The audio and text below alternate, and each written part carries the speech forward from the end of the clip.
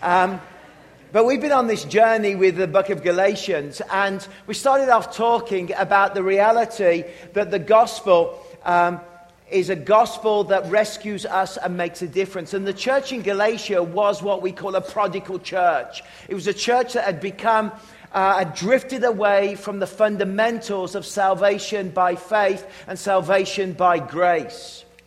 And of course, Paul was frustrated with this, and Paul really wanted to encourage them to get back onto the program and understand.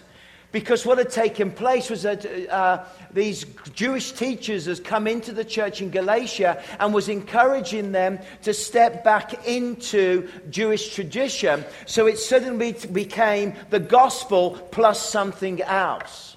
And the truth is this, that when we have the gospel plus this, it becomes no gospel. And when we have the gospel and the purity of it, and he was so concerned about this, because it was an issue of the heart. And in the second sermon, we heard about the fact that he wanted their hearts not to be turned away from God. We spoke about Solomon and how he had 700 wives, 300 concubines. I said concubines, not porcupines. 700 wives, and these wives turned his heart and seduced him away from Yahweh, away from the true God.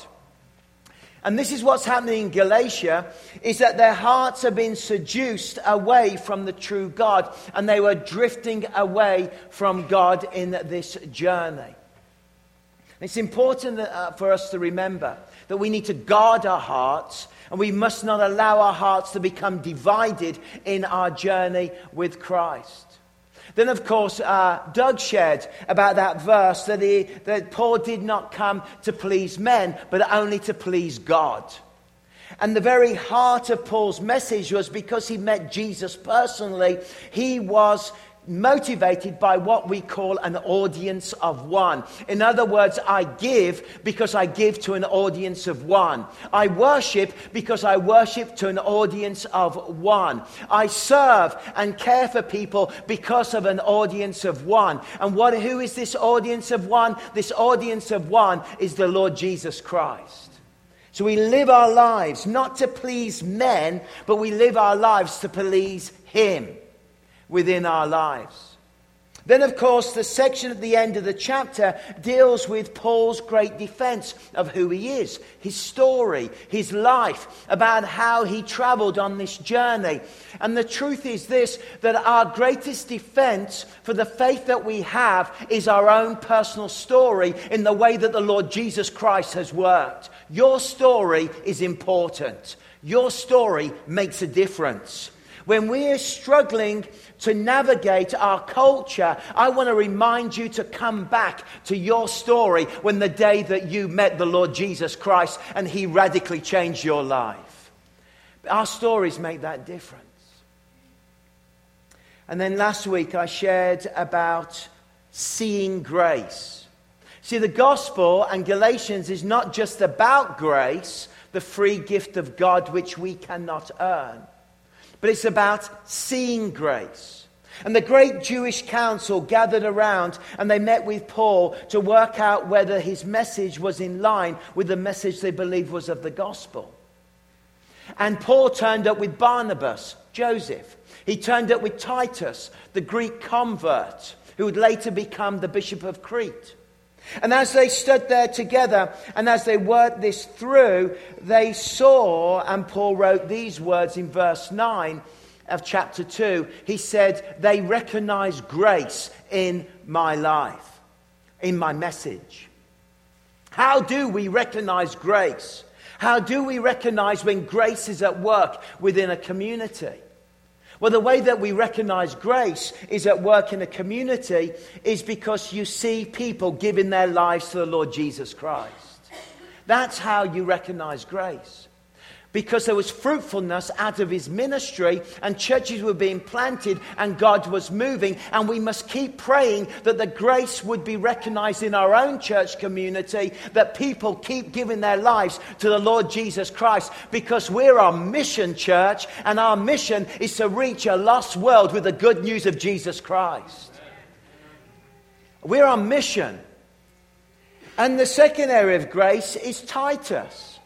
That he looked at Titus and saw that this young man, this pagan, this Greek, was a follower of Jesus, and that he was being discipled and was being mentored and was being used by God. And they were amazed at how God's grace was on the life of this young man who was being mentored by the Apostle Paul. And when I look at the Pursuit students, and I look at the way that Jesse spoke, and I hear the stories, when you see students standing up devoting a year, this is a sign of God's grace, because we are all about discipleship and we're all about raising up the next generation.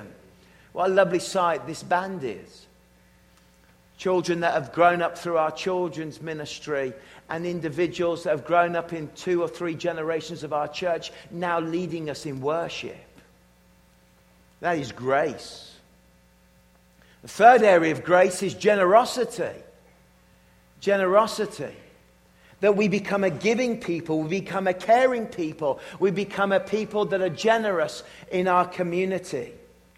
And of course, Paul turned up with a bag of money as a result of Acts chapter 11, where Agabus had a prophetic word and said there's going to be a great event of famine across the Roman Empire, and we need to support the church. And as I think about all of this, I'm reminded that on the 31st of October, the darkest year in the spiritual, darkest day in the spiritual calendar, is the day when people turn their minds to ghosts and ghouls and terrible things. As a church, we want to shine like a city on a hill, and we run a safe fall festival for our community. Last year, we had 1,000 people through this building on that evening for 2 hours. 36 to 40 doors are decorated. We need volunteers, and thank you for donating candy. We need 22,000 pieces of candy. Yes, we need 20,000 of pieces for the community, and we need the extra 2 for the pastors. So, please, volunteer. We need volunteers on this dark night. We need volunteers to pray. And I need you all to come and pray on Monday before this, on the last Monday of the month, so that we are watchmen on the wall and we pray over our city on the darkest night of the year and declare that for our city, Jesus Christ is Lord, and darkness is pushed back by the powers and the prayers of the saints. And so I need you all at that prayer meeting. Because it's prayer that changes. There's never been a revival without a prayer meeting. So if you want revival, come to the prayer meeting. But remember the poor. This strange verse appears at the end of the text that we explored last week. And I wanted to share from this one verse for our study this morning and for the minutes that are remaining. And don't worry, I'll have you out by Monday morning. All they asked was that we should continue to remember the poor, the very thing I'd been eager to do all along. Bishop Longfield said, this verse just explodes from nowhere and we wonder where on earth it comes from. Because we're talking about the gospel, we're talking about grace. They've just had a great summit in Jerusalem. The minds of the early church have got together. We had Peter, the great apostle. We have John and James, the brother of Jesus, the half. And there they are together. And as they gather together, they are looking at the message of Paul. They're looking at the character of Paul. They're looking at the power of the gospel in the Gentile world. And they decide that yes, they can give their blessing to the apostle and to his ministry, and they are united in the fellowship, and they offer him the right hand of fellowship. And then Paul puts this verse. Then all they asked, so they accepted everything I was about, but all they asked was that we should continue to remember the poor. Why is this verse here in the middle of this statement to remember the poor? There's a number of reasons. They've been talking about the gospel, and now remember the poor. A number of points I want to make. The first thing is that when in the context of the gospel, when we look at the poor, we are reminded spiritually of our own poor, of our own poverty, of our own brokenness. That spiritually we are reminded of how broken and how lost we were once, and how we were wanderers, how we were spiritually poor, how we were vagabonds, how we were spiritual refugees that washed up on the shore of the gospel. And the gospel gave us something so remarkable that when I look in the eyes of the poor, I'm reminded of my own spiritual self, that I was once spiritually so poor and so abandoned and so homeless. But one day the power of the gospel came into my life, and Jesus appeared to me, and suddenly I received the right of becoming a son. I was once a slave, but now I am free. I received an inheritance of God's blessing from all things above, and God revealed his presence into my life. Now, many of us, we can forget very easily that we cannot save ourselves, and we are all broken, and we are poor. And so when we are faced with the reality of the poor, we are faced with the uniqueness of what God has already given us. And when we look at the poor, we're reminded that we're all poor, that we're all lost, that we're all broken, that we're all sinful. But we've been taken from our spiritual poverty, and we've been given the gift of salvation. That you, as Galatians says, you're no longer a slave, but you are a son and an heir. As Ephesians says, that you have every spiritual blessing in heavenly places. That as 1 Peter says, that you've been born into a living hope. As John 1:12 says, that you have been born again into God's glorious family as sons and daughters. As Colossians says, you have been qualified and receive an inheritance that has come to you of the saints in light. That we understand that, as Romans says, that we have fellowship, heir with Christ within our lives. And that we have a new kingdom that we are part of the good pleasure of God, and that God is with us. So you're an heir. You've been given so much. So he says, remember the poor, and maybe the reason theologically is that you remember the poor because you remember how lost and how broken you were, and that you were once abandoned, you were once an orphan, you were once lost. Now you're part of the kingdom. Now you're part of the family. Now you're part of the inheritance. Now you're part of all that God has given you. But what does this mean next then? Of which I was eager to do.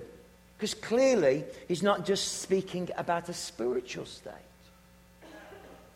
Well, the truth of this is that when you have received the gospel of salvation, and you have received all that I've just described to you in a few moments as you flew over many of the letters of the New Testament, you are reminded this, that because you are a saved, gospel-centered person, you and I become a generous people, and we give to people. We love people. We love the broken and we love the poor, because what we have to give, we give out of our abundance that Christ has given us.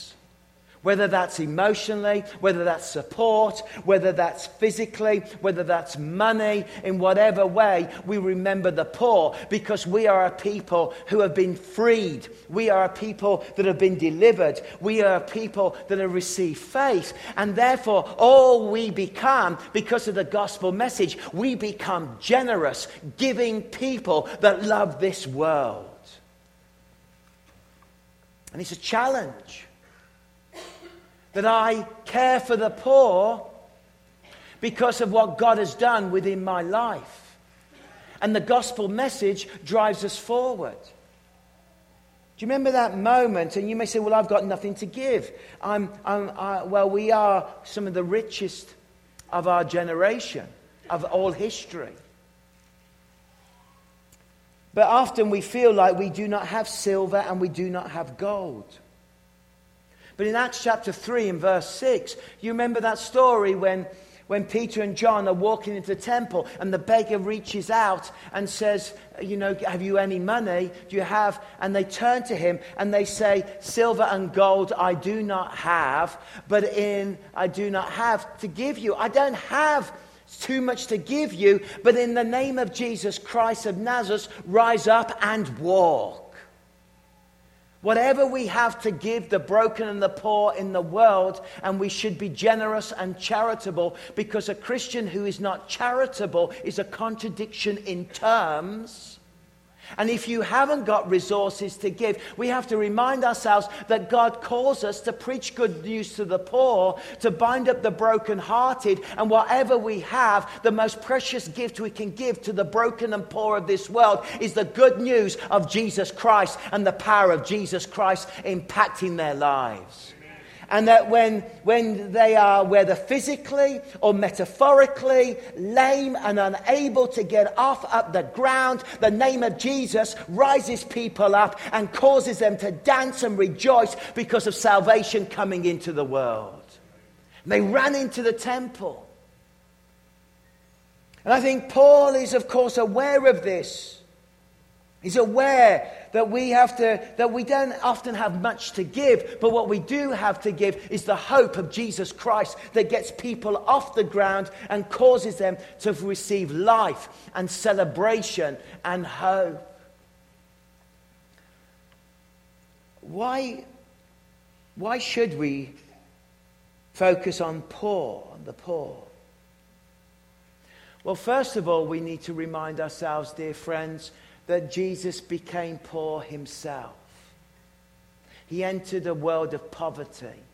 He entered a world of pain. In a way that you and I, living in Canada, with all of our news and all of our possessions and all of our health care and all that's going on, we've got an election happening tomorrow, and then Monday on the 21st, and then on the 22nd is a really important date. It's my birthday. And I don't know, which one's the most important. Hey, love. But we understand, but it's hard for us to understand. I mean, the ancient world, the average age of a healthy individual that was able to survive childbirth and live old age was 35 years old. I mean, if you're going to do anything in the ancient world, you had to do it in your 20s. Alexander the Great ruled over his father's kingdom when he was 20. Many great rulers in their 20s, because by the time you were 35, you were in danger of dying of an infection. And if you were poor, you were in danger of dying in your late teens, in your 20s, because of infection, because of no health care, because of the way that the world was, and that people were dying all around, and people were terrified about death. And Jesus was born into poor society and brought good news, because he knew that the only way to change this world is to bring good news to the most vulnerable and the most poor in this world. We cannot escape the fact that Jesus, the Son of the living God, the third person of the Trinity, came into poverty and walked amongst the poor. We cannot escape the fact that Jesus pursued the poor. Jesus pursued them. He didn't pursue the rich. He didn't pursue the Romans. He didn't pursue the elite areas of society. He didn't even go to the big cities, apart from Jerusalem, where, he went to the outskirts. But he didn't go to the great other centers he could have gone to and preached. He preached amongst the common people, amongst those that would have been died by the age of 30, amongst those that struggled, amongst those who were lepers, amongst those who were broken, amongst those that were poor. He pursued them. How do we know that he pursued them? Because in Luke chapter 4, he cracked open the scriptures and he read from Isaiah 61, his great manifesto. And what is his manifesto? For the Spirit of the Sovereign Lord is upon me, because he has anointed me to preach good news to the poor, to bind up the brokenhearted, proclaim the freedom to the captive, to come and to bring deliverance to those. And so do we know that Jesus pursued the poor by proclaiming the good news, and Jesus pursued the poor by promising a great reversal. He promised that things would change. He promised that a new kingdom would come. He promised that even through death there is life. He promised that even your life expectancy is in your late 20s, even if you survived, and if you were wealthy, 40 was an old age, you became an elder. But he proclaimed that there'd be a great reversal, because so many of the ancient world were poor. So many of them were oppressed. So many of them were lost. So many of them were dying. So many of them were broken. And yet Jesus came and promised them eternal life and freedom and deliverance. And that's why I love Jesus. Because he promised the most broken in society. And that hasn't changed. When you look at the birth of the Salvation Army, when the average age of people living in London or Birmingham was 35 years old, the Salvation Army preached relentlessly amongst those who were alcoholics, those that were impoverished. In the world of Dickens, where people were abused and used in the Industrial Revolution, great preachers came and they preached salvation and they preached hope, because at the end of the day they knew that they had to get people over that line, that those that were lost could be found again. So we live as a church in this, that we must serve the poor and we must preach the truth. We know that we have to give physical gifts and support people and be charitable, and we know that we have to give them the love of Jesus. But you might say, well, what can I do?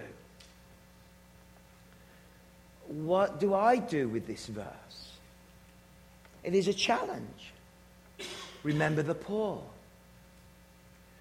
Well, first of all, if I can help you to remember the poor, is to focus on gratitude.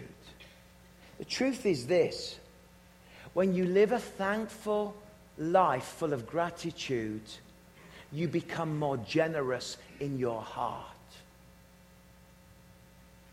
Because you're not looking at the gift, you're looking at the giver. And when you look at the giver, you become a heart of generosity. And I wonder in our own lives, in our own challenge, about how generous you are being. How thankful you are in life. How willing you are. How your life is willing to portray this. Because we can forget what is so important.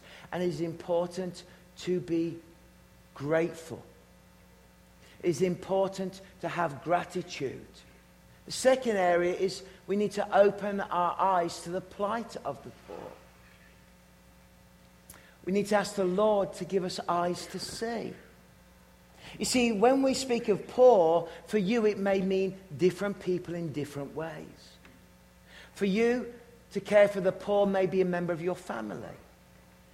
It may even be a child. It may be even a relative. It may be somebody you know who struggles. It may be a situation. I was talking to, emailing backwards and forwards along this theme, and I was talking to the manager of the women's shelter here in Kelowna. Women's shelter is a beautiful work that happens in Kelowna for the whole of BC. And women come to this shelter. Nobody knows where this shelter, or they shouldn't know where it is. It is invisible to the community, but not invisible to those women that need help. because of violence, because of abuse. And I wrote and said, what are the most wonderful ways that these women who are in danger, that come for safety to your house, what kind of things can Christian communities do to really encourage these families and these ladies and to bless them? And the email came back. She said, one of the most beautiful things you can do for these ladies and their children is actually buy them a Cineplex card so they can take their children to the cinema and have an evening out and do something in this way, because we're caring for the mums and the children. A really simple next step, but so often we can walk through our own lives, inexpensive, simple step, whereby it makes a big difference and sends a big message that actually there are people in the community that care about the poor of our community, of which I would include women who are fleeing domestic violence from all over British Columbia. And believe me, the injuries of women who experience domestic violence, the research is being done, shows are more devastating and as violent as professional athletes that experience brain trauma. We can forget this in our society. And so we have to say to ourselves, Lord, just open my eyes. See where I should be. See where I should be and what I should do. Stuart has just returned from the Bahamas where the simple question is, how can I help you? How can we talk? Can we be together where the devastating, just being present makes the biggest difference to caring for people who are in need? And the apostle says, I was eager to do what they asked me to do. I will remember the poor, because Jesus was poor, because he pursued the poor, and he promised the great reversal of things in the coming age when the trumpet sounds and Jesus returns and puts all things right. Have you read Revelations? There's no more poverty. There's no more pain. There's no more tears. There is redemption and there is deliverance for the most broken in the world, because the gospel liberates. And I say, Lord, open my eyes. And therefore, if I open my eyes, I open my life. That I'm willing to engage. I'm willing to connect in one way or another. The truth is, this congregation is glorious in this. I'm preaching to the converted. I know how generous you are. I know how much you give. I know how so many of you serve at MCC, how many of you serve at the Gospel Mission, how many of you have given and supported Metro Community, and how we've been involved in projects, and we only have to mention needs in our community, and we give out hundreds and hundreds of diapers and feed people here in our own Hope Centre. You can make a difference, and you do make a difference. But you say, let's open our lives. When you give a dinner or a banquet, do not invite your friends or your brothers or your relatives. That's a good verse, isn't it? I don't have to invite my relatives. I've left them all in England. Or rich neighbors, lest they also invite you in return and you be repaid. But when you give a feast, invite the poor, the crippled, the lame, the blind, and you will be blessed. And although we support 200 orphanages, 200 orphans in North India, and there's a team right there.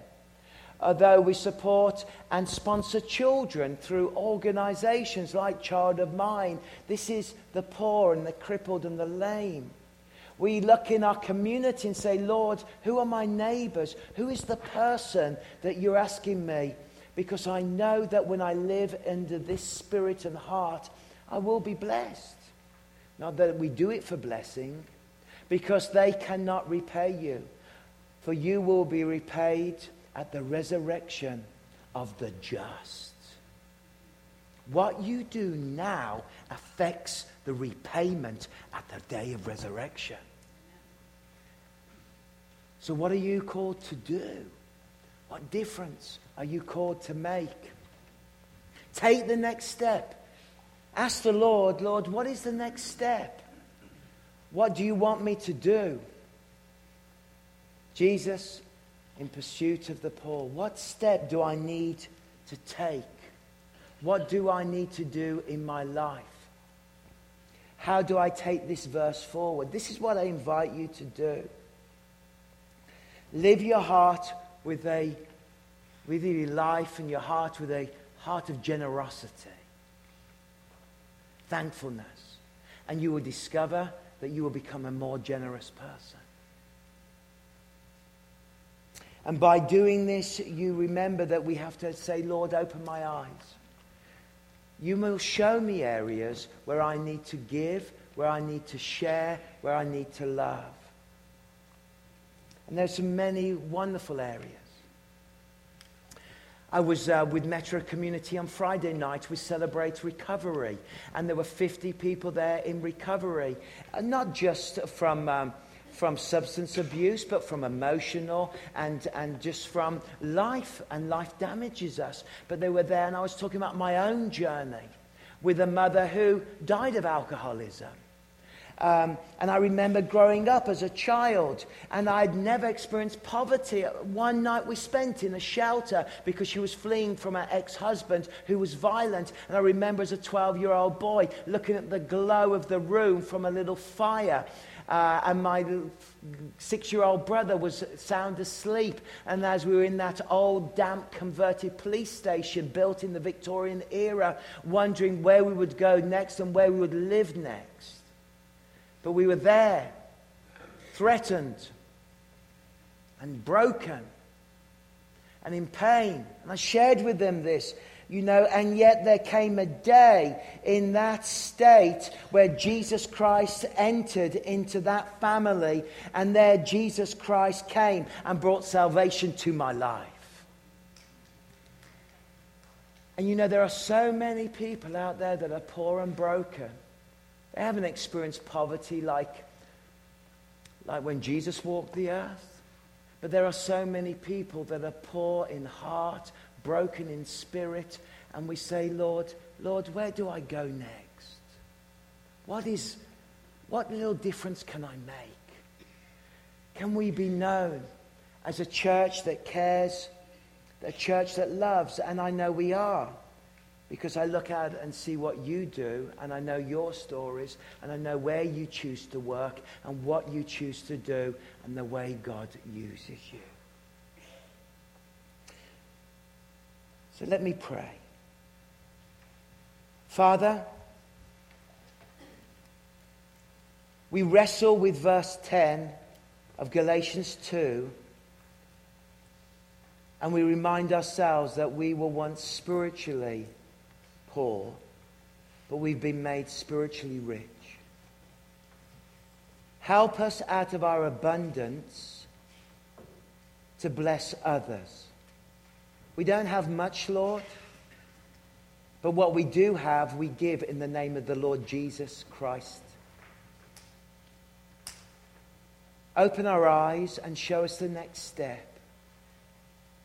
Holy Spirit, whisper to us about people, situations, organizations, acts of service we can do, next steps we can take. We want to follow you, Jesus. We want to follow you and know your love in our lives. And maybe right now, as I whisper a little amen, just remain for a moment, your head bowed. You only get a heart of love for the broken in the world when you realize that you are broken spiritually and you need salvation. And Jesus came to save you. And this morning, I want to invite you to join the Jesus Revolution. I want to invite you to join the Jesus Kingdom and the Jesus Movement. I know you've had it with church, and I know at times you doubt institutions, and we've all been there. But God loves his church. But you know this morning, you're not living for Jesus. You're not a Christian. But what you've heard this morning is, I get it. I want to be a Jesus follower. And if that's you this morning, I'm going to say a prayer. And this morning you can have the opportunity to give your life to Jesus. Maybe you've traveled a long way to get here. Maybe you don't even know why you're here. Maybe you got out of bed and you thought, I'm coming to Willow Park, I don't get this. You've come here for this moment because it's the moment where you have a choice to become a Jesus follower and to follow all that he represents. He will rescue you from your spiritual poverty and make you a son, a daughter. And you can walk out of here this morning changed. He rescued me, and he rescued you. I prayed this prayer when I became a Christian. Adopt it and pray it to yourself, gently and softly in your mind. Dear Lord Jesus, this morning I realize that I'm a sinner, that I am lost, that I am spiritually poor. Spiritually poor. And I am sorry for the way that I've lived. And as you gave yourself for me on the cross, I give myself to you. I choose to follow you. Come into my life and make you Lord of my life.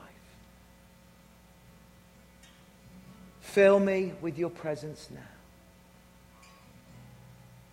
I follow you, Jesus. For a moment, if that's you, not going to embarrass you or anything, but if that's you giving your life to Jesus, can I ask you to come and talk to us?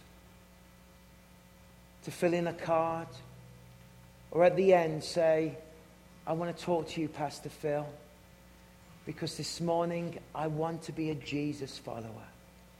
And at the end I will stand at the front, and if that's you, just come and see me, and I will lead you to Jesus, and you can meet Christ this morning. So Father, I pray that you will reach out to lives right now. In Jesus' name, amen.